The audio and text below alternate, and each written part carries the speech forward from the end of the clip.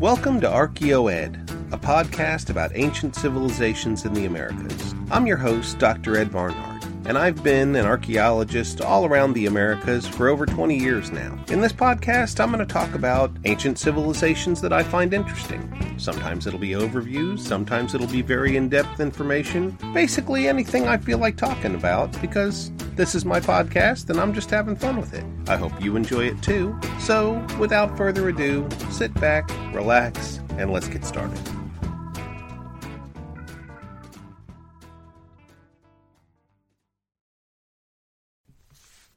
Season 3, Episode 2, The Moche. If you listened to my last episode, you know that I promised this one as an extension of my Fang deity theories. In this episode, I'll explain how sex, drugs, music, decapitation, and puppies are all tied into how the Moche worshipped their primary deity, the one I call the Fang deity. But first, let me explain some of the baseline facts about the Moche, set them in time and space. The Moche were a civilization who thrived on the north coast of Peru from roughly 100 to 750 CE. Their territory was vast, extending from just south of the modern city of Trujillo to the Lambayeque Valley, about a dozen individual river valleys feeding into the Pacific. Personally, I think we can say it was even larger, extending to what's called the Lima culture in the valleys running through modern-day Lima, and north into the cultures we call Vicus and Piura. Those cultures seem pretty darn Moche to me, but maybe that's just me being a lumper. Any way you look at it, Moche civilization covered hundreds of miles of the coastal valleys. They didn't just pop up out of nowhere. They were an evolution, an amalgam of previous cultures like Kupasnike, Supe, Sechin, and others. But the scale of their settlements, their agricultural irrigation systems, and their ceremonial centers were greater than anything the North Coast had ever seen. In fact, it was arguably the most populous civilization that ever lived along the North Coast, even including today. They built pyramids of adobe bricks. Now, people on the coast had been building pyramids for over 1,000 years at this point. But the Moche built really big ones. The pyramid called the Huaca del Sol was the largest structure ever built in pre-Columbian South America. Not even the Inca built something larger. Originally, the Huaca del Sol stood 50 meters tall, and at its base it was 340 by 160 meters. The Spanish diverted the Moche River to cut into it so they could loot it.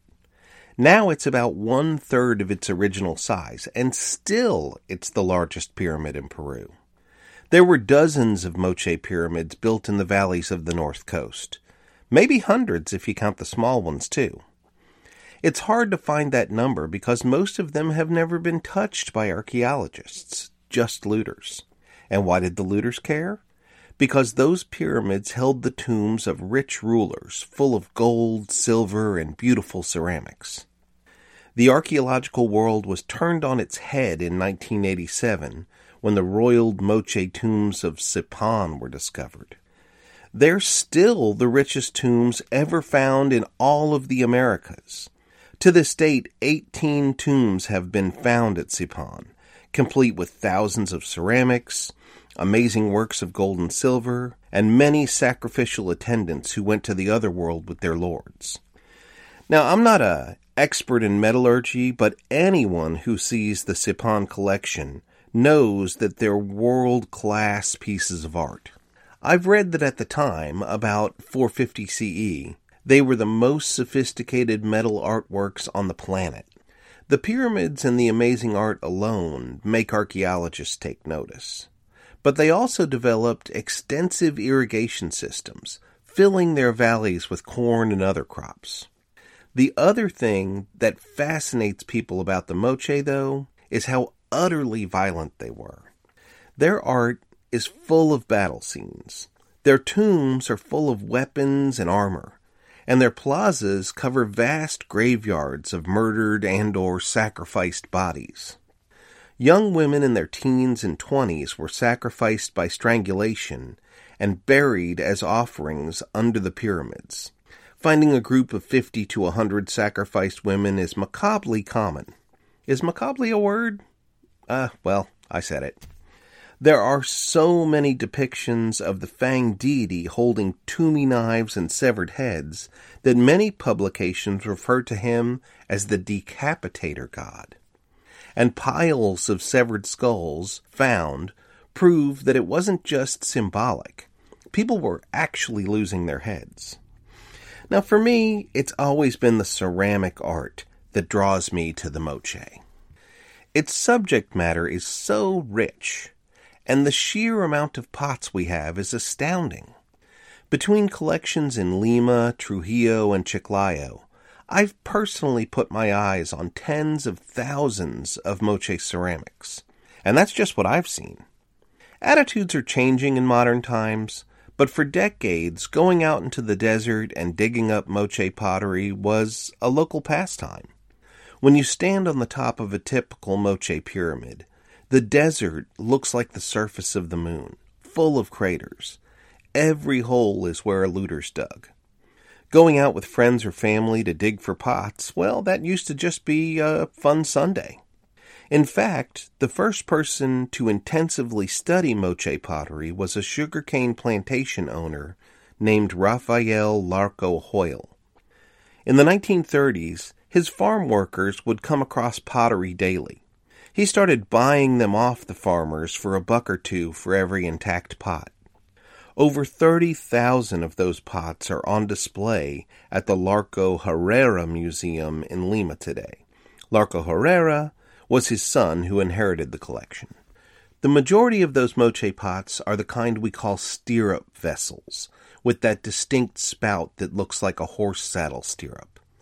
The bottoms of those pots are globular and often painted with elaborate scenes of moche life. A lot of them show battle scenes, but others show people fishing or farming or scenes of people doing things under the pyramids. Many of them depict the Fang deity. Larco Hoyle was the first to refer to moche religion as the feline cult because he saw so many of them in the vessels he collected.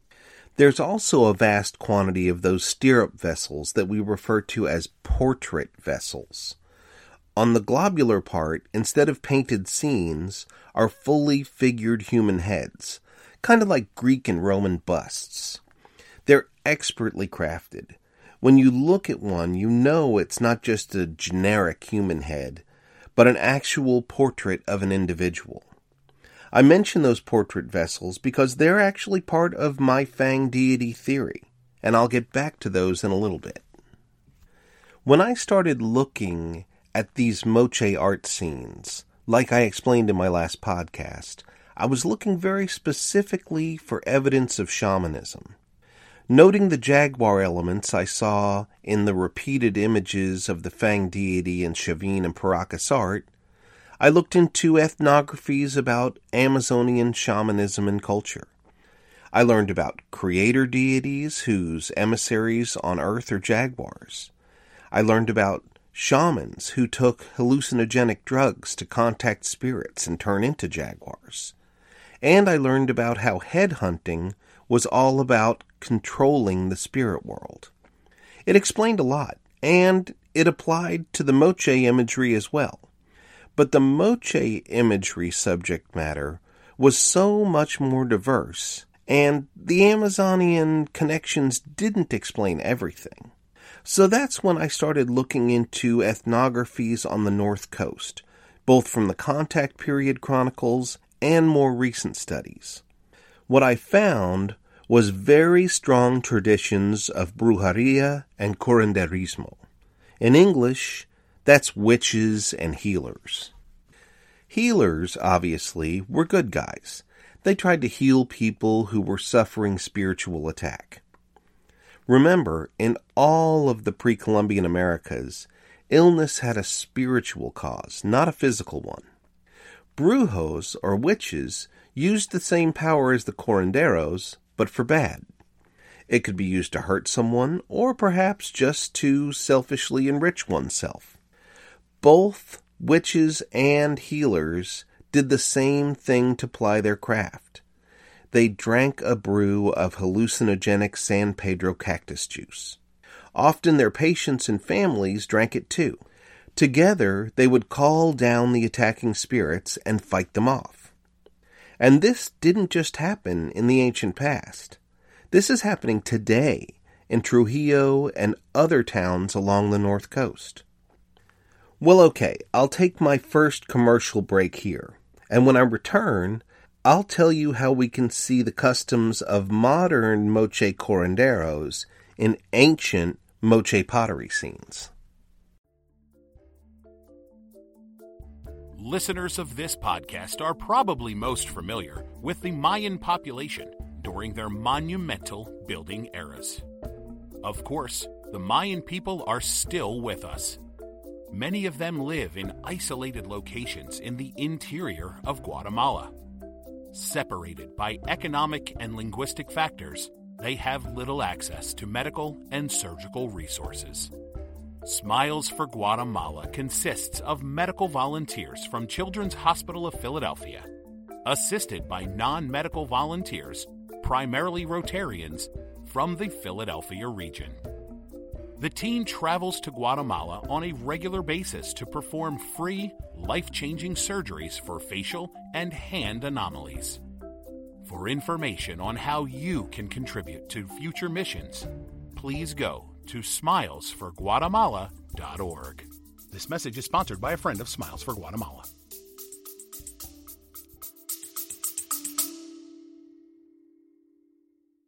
Did you know that family travel has the incredible power to shape our children's worldview and create lasting memories? In a world where representation is often lacking, it's essential for our children to see themselves reflected in every aspect of life, including the stories we tell about travel.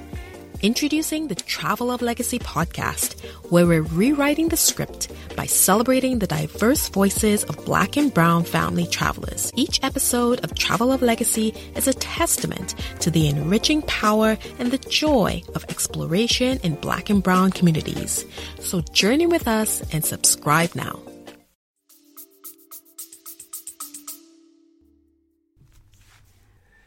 And I'm back. Let's talk about what I learned about moche brujos and curanderos. I read a lot of ethnographies from all over Peru and the Amazon, but two in particular had gems of enlightenment. One was John Gillen's 1945 Smithsonian monograph called Moche, a Peruvian Coastal Community. It had a long section about brujos and curanderos around the little town of Moche, just south of Trujillo, and suggested a whole separate tome should be written about the subject. Sadly, Gillen was a generation late to learn the language called Mochica.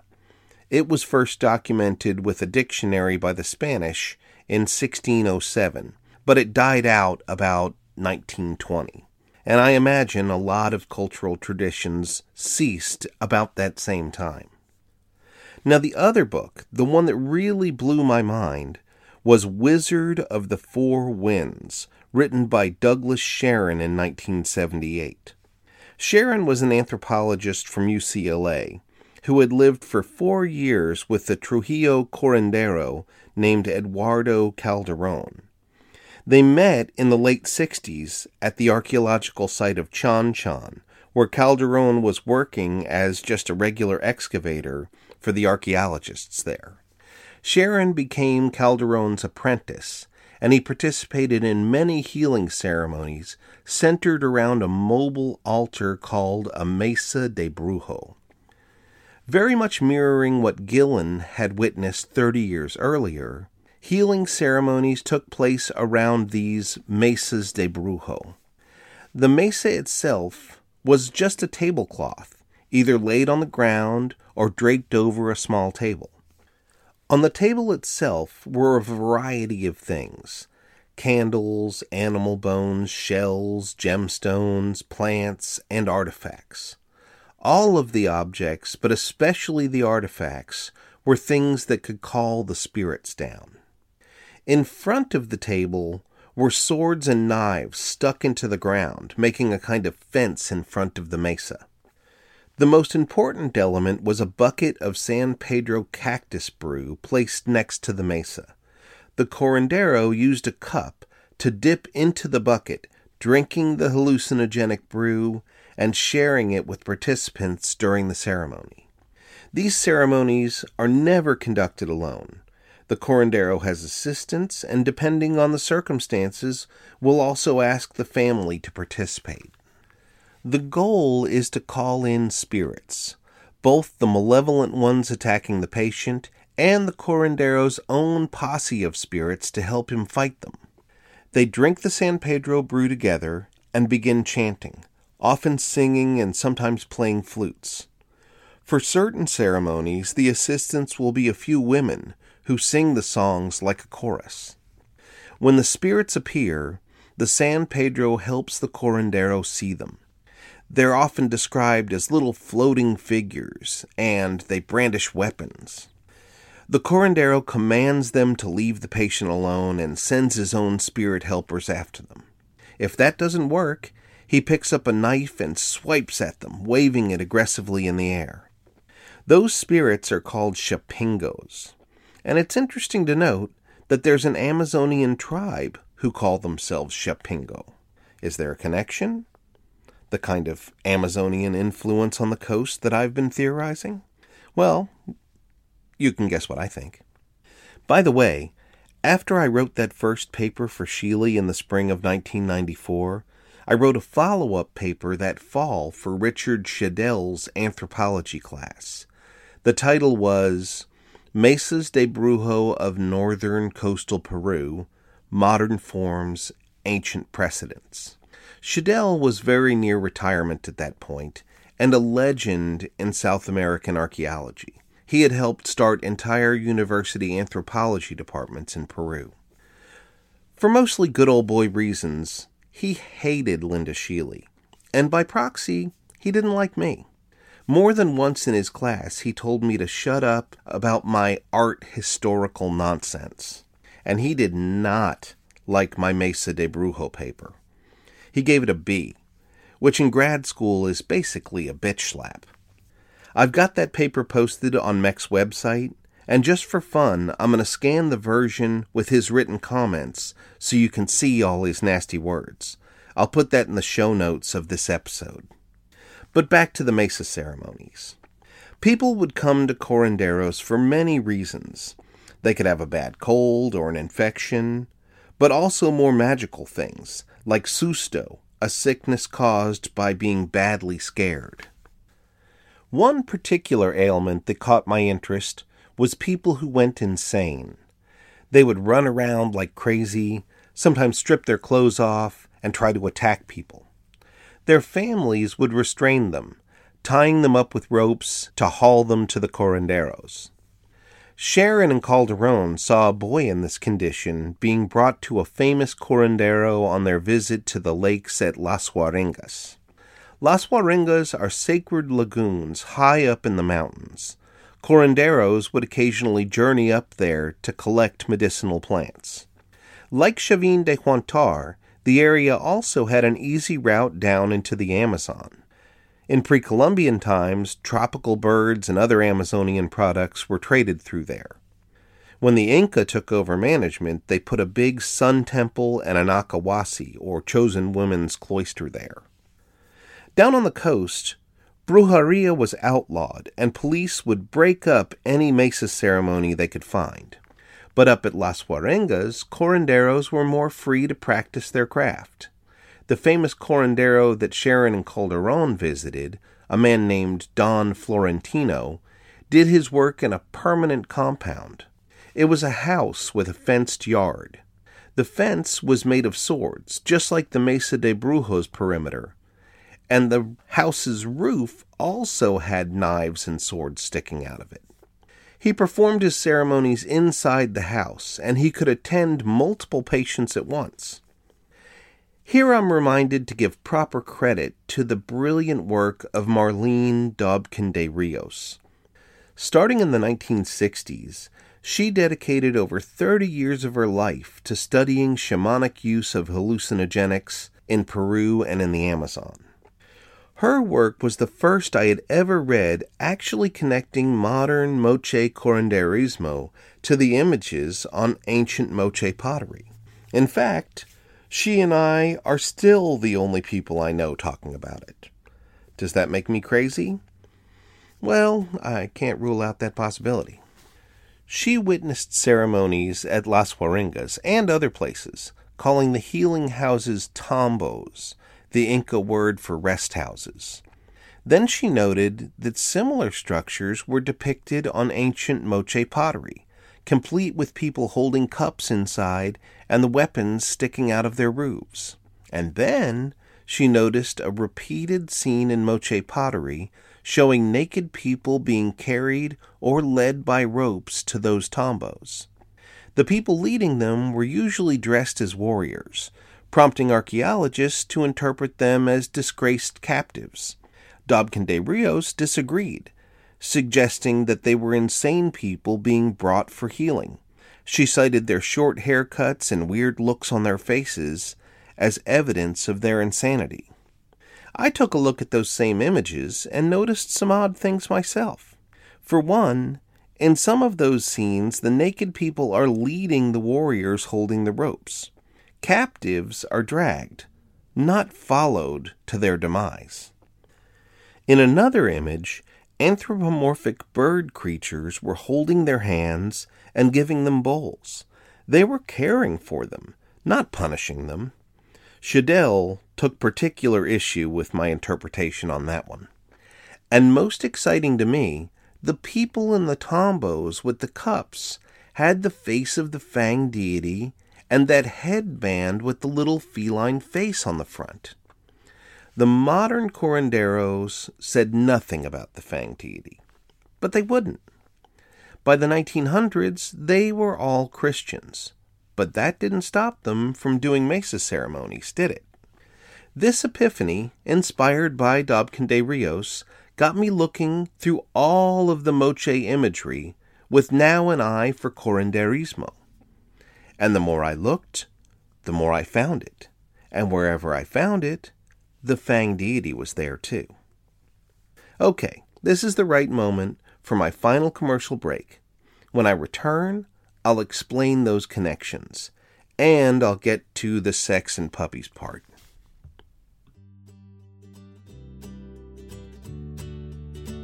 The ancient Maya calendar. I'm fascinated by it, and though I've been studying it for decades, I still learn new things about it all the time. I call it ancient, but I and literally millions of modern Maya people are still tracking it into modern time. Towards that end, I've created 2 products to help people better understand it: my annual Maya wall calendar and an iPhone app called simply Maya Calendar.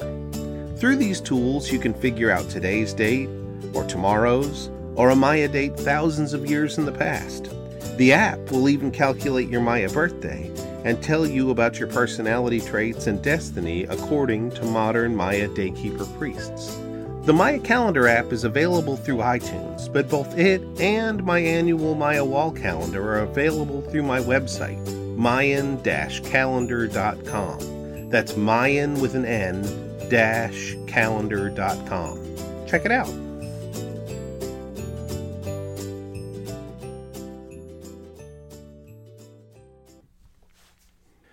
And I'm back. Now let's see if I can boil down years of research into this final block of this episode. Okay, equipped with both modern Moche and Amazonian ethnographies, and inspired by Dobkin de Rios' rock-solid connections between modern curanderos and ancient Moche pottery, I looked for more patterns from the corpus of Moche art. Recall that at the time I was also looking at the art from other Andean civilizations, especially Chavin, Paracas, and Tiwanaku. Like a spider web uses all of its strands to create a strong whole, the individual elements of Andean art can do the same. Dobkin de Rios had pointed out that images of uprooted San Pedro cactus and another hallucinogen called Misha were commonly in the healing scenes. In a culture without writing, elements like that communicate the message. In those cases, hey, this guy is using hallucinogens. So one of the first things I looked for was uprooted plants, and I discovered them in all sorts of contexts. There's a whole theme of scenes with uprooted plants that include people playing flutes and looking up into the sky with their mouths open. My guess is they're singing along with the flutes. In those same scenes, other people drink from cups or use a dipping stick to ingest a substance in a vase-like vessel. And they're often wearing a headband with a jaguar face protruding from the front. So in the scenes of that theme, we have music, people in jaguar headdresses imbibing substances, and uprooted hallucinogenic plants. Sure looks like Coranderismo to me. Another place where we find uprooted plants is in a theme called The Runners. I've seen dozens of moche pots painted with this scene. Each is slightly different from the next, but they all show groups of men running through hills, holding little pouches in front of them. Floating between the runners are uprooted plants, often Dobkin de Rios' Misha, but also things like lima beans, manioc, and things I don't recognize. Some scholars want to identify them as chasquis, Inca message runners, but I see the curanderos that Sharon talked about going up into the mountains for special plants. Supporting that thought is the fact that many of the runners wear the jaguar headband. Their faces are also often animals, or the Fang deity. Another place where I found uprooted plants is battle scenes. The moche made tons of these. Multiple people running at each other, dressed in armor and equipped with maces or spears. But then sometimes, really more often than not, there are one or two people without weapons. Uprooted plants float nearby, and they often stand near or on pyramids.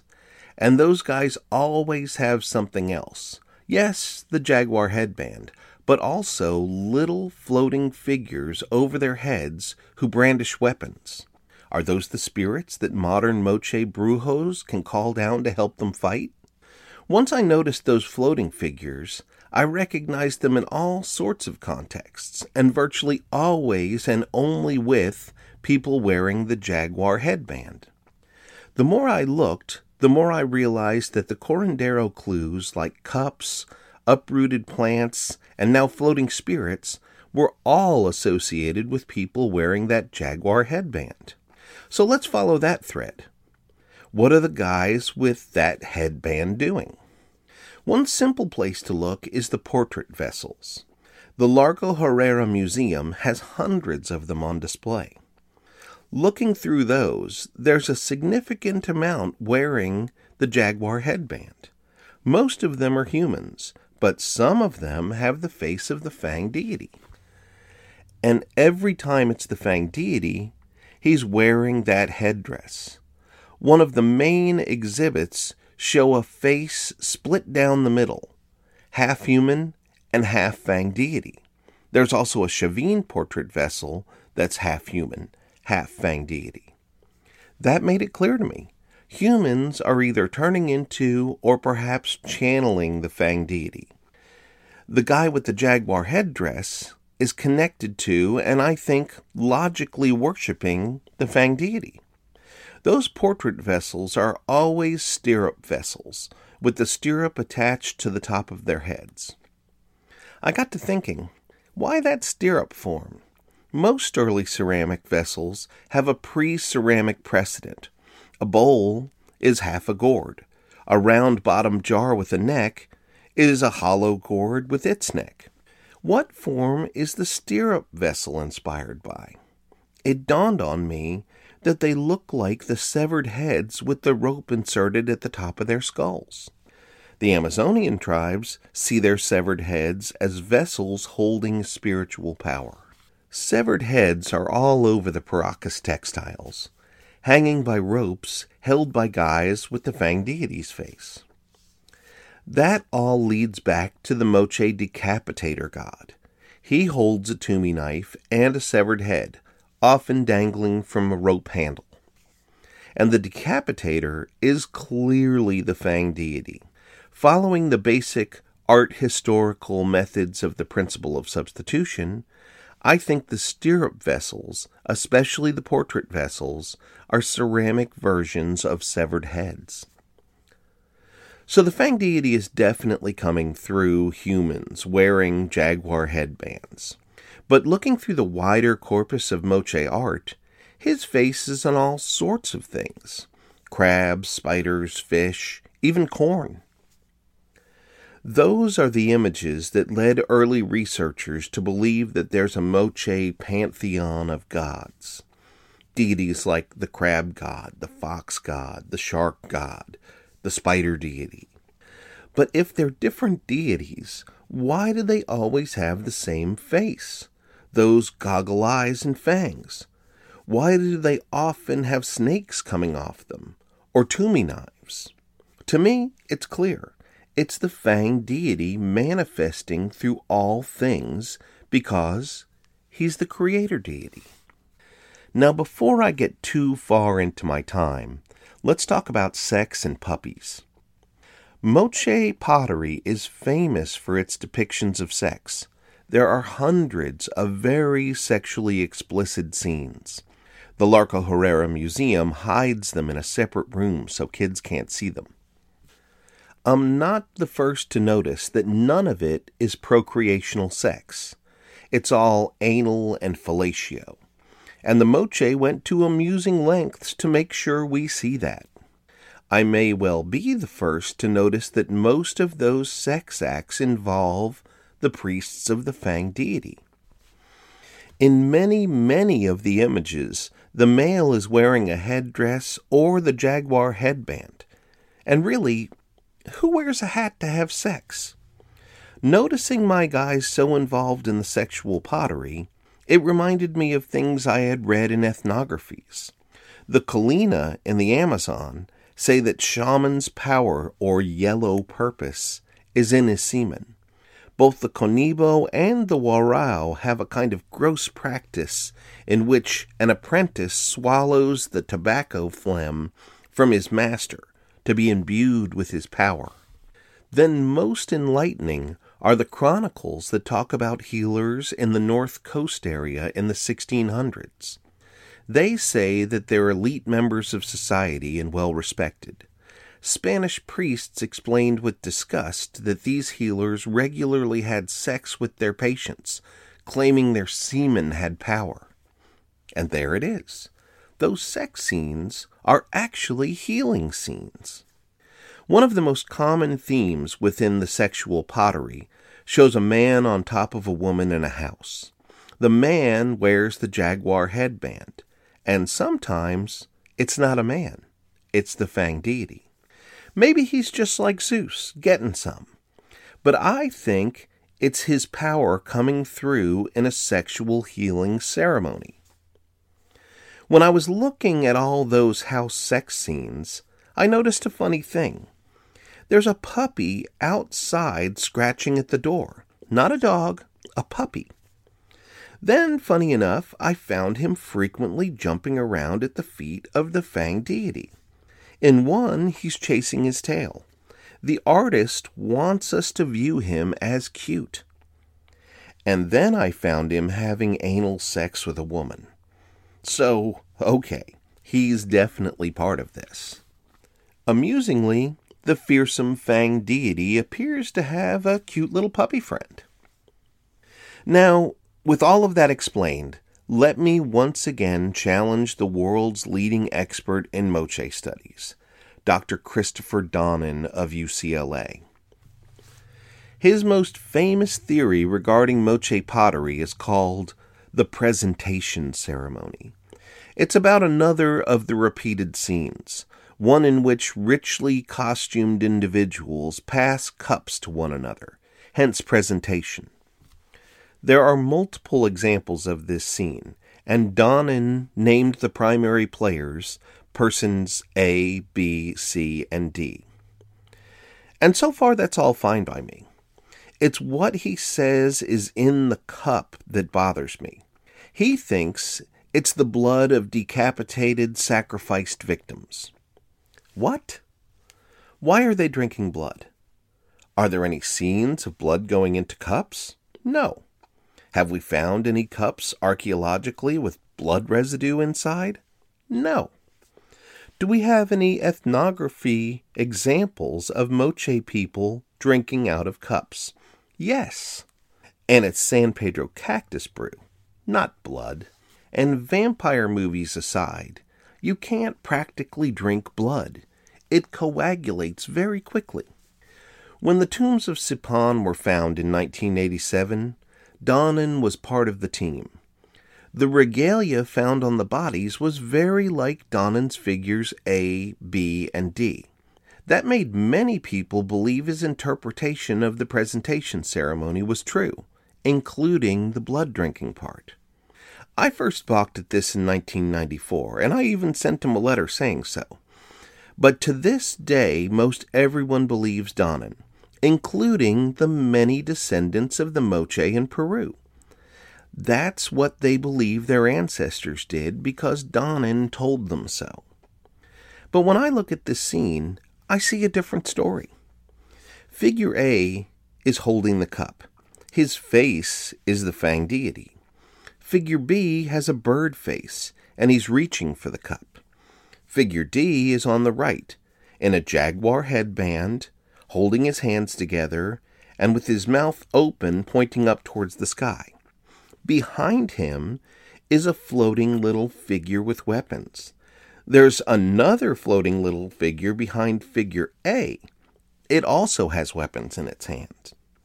Yes, on the lower register are two people getting their necks chopped, but no cup anywhere near. And funny enough, who's at figure A's feet? The puppy. Maybe the puppy's thirsty for blood too. No. Donnan's blood-drinking theory is wrong. The scene is a San Pedro brew drinking ceremony conducted by priests and healers who worship their creator deity, the Fang deity. Here I am over my time again, but I have to finish this with the story of my first trip to the Moche temples, back about a decade ago. I climbed up the Pyramid of the Moon at Moche with my wife Cassandra and our baby Alice strapped to her back. On top were temples that had been excavated to reveal brilliantly colored facades with one central image repeating over and over, a diamond shape with the face of the Fang deity inside, hundreds repeating all over the temple. It was on this trip that I first learned that the living Moche remember his name. They call him Ayapec. Coming down the other side, I was amazed to see 6 terraces, all decorated with scenes, captives, spiders, jaguars, warriors, each grouped by terrace. In the plaza was a colorful little house with maces lining its roof, just like Dobkin de Rios's Corondero Tombos. 2 days later, we drove 2 hours north to another Moche temple called Huaca del Brujo, or Huaca Cal Viejo. I was surprised and thrilled to find its terraces and facades were almost identical to those at Moche, especially the repeated images of the Fang deity's face. As I was admiring the little house with the maces on the roof, a guard approached me, and he told me the story about how the Moche drank blood. I told him that I didn't believe that, and explained how I thought it was San Pedro cactus brew. I asked him, "Aren't there still curanderos in your community that use the Mesa de Brujo and San Pedro?" And he replied, "Yes, I'm actually a curandero. I just took this job to be close to the temples of my ancestors." He agreed that my theory made sense to him, and I left him standing there, deep in thought. Frankly, I'm pissed that Donan's theory has irresponsibly made modern Moche like that man think that their ancestors were literally bloodthirsty savages. And further, I think flaky, wrong theories about ancient Andean religion pervade the literature.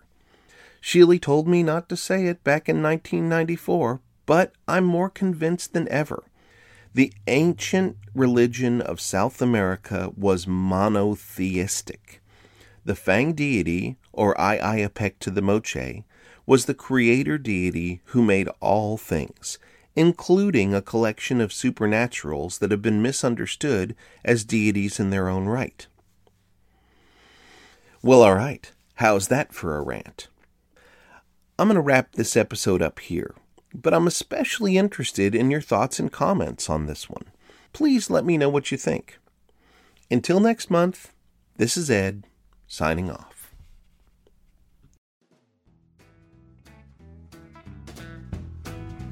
You've been listening to Archeo-Ed, a podcast written, produced, and distributed by me, Ed Barnhart.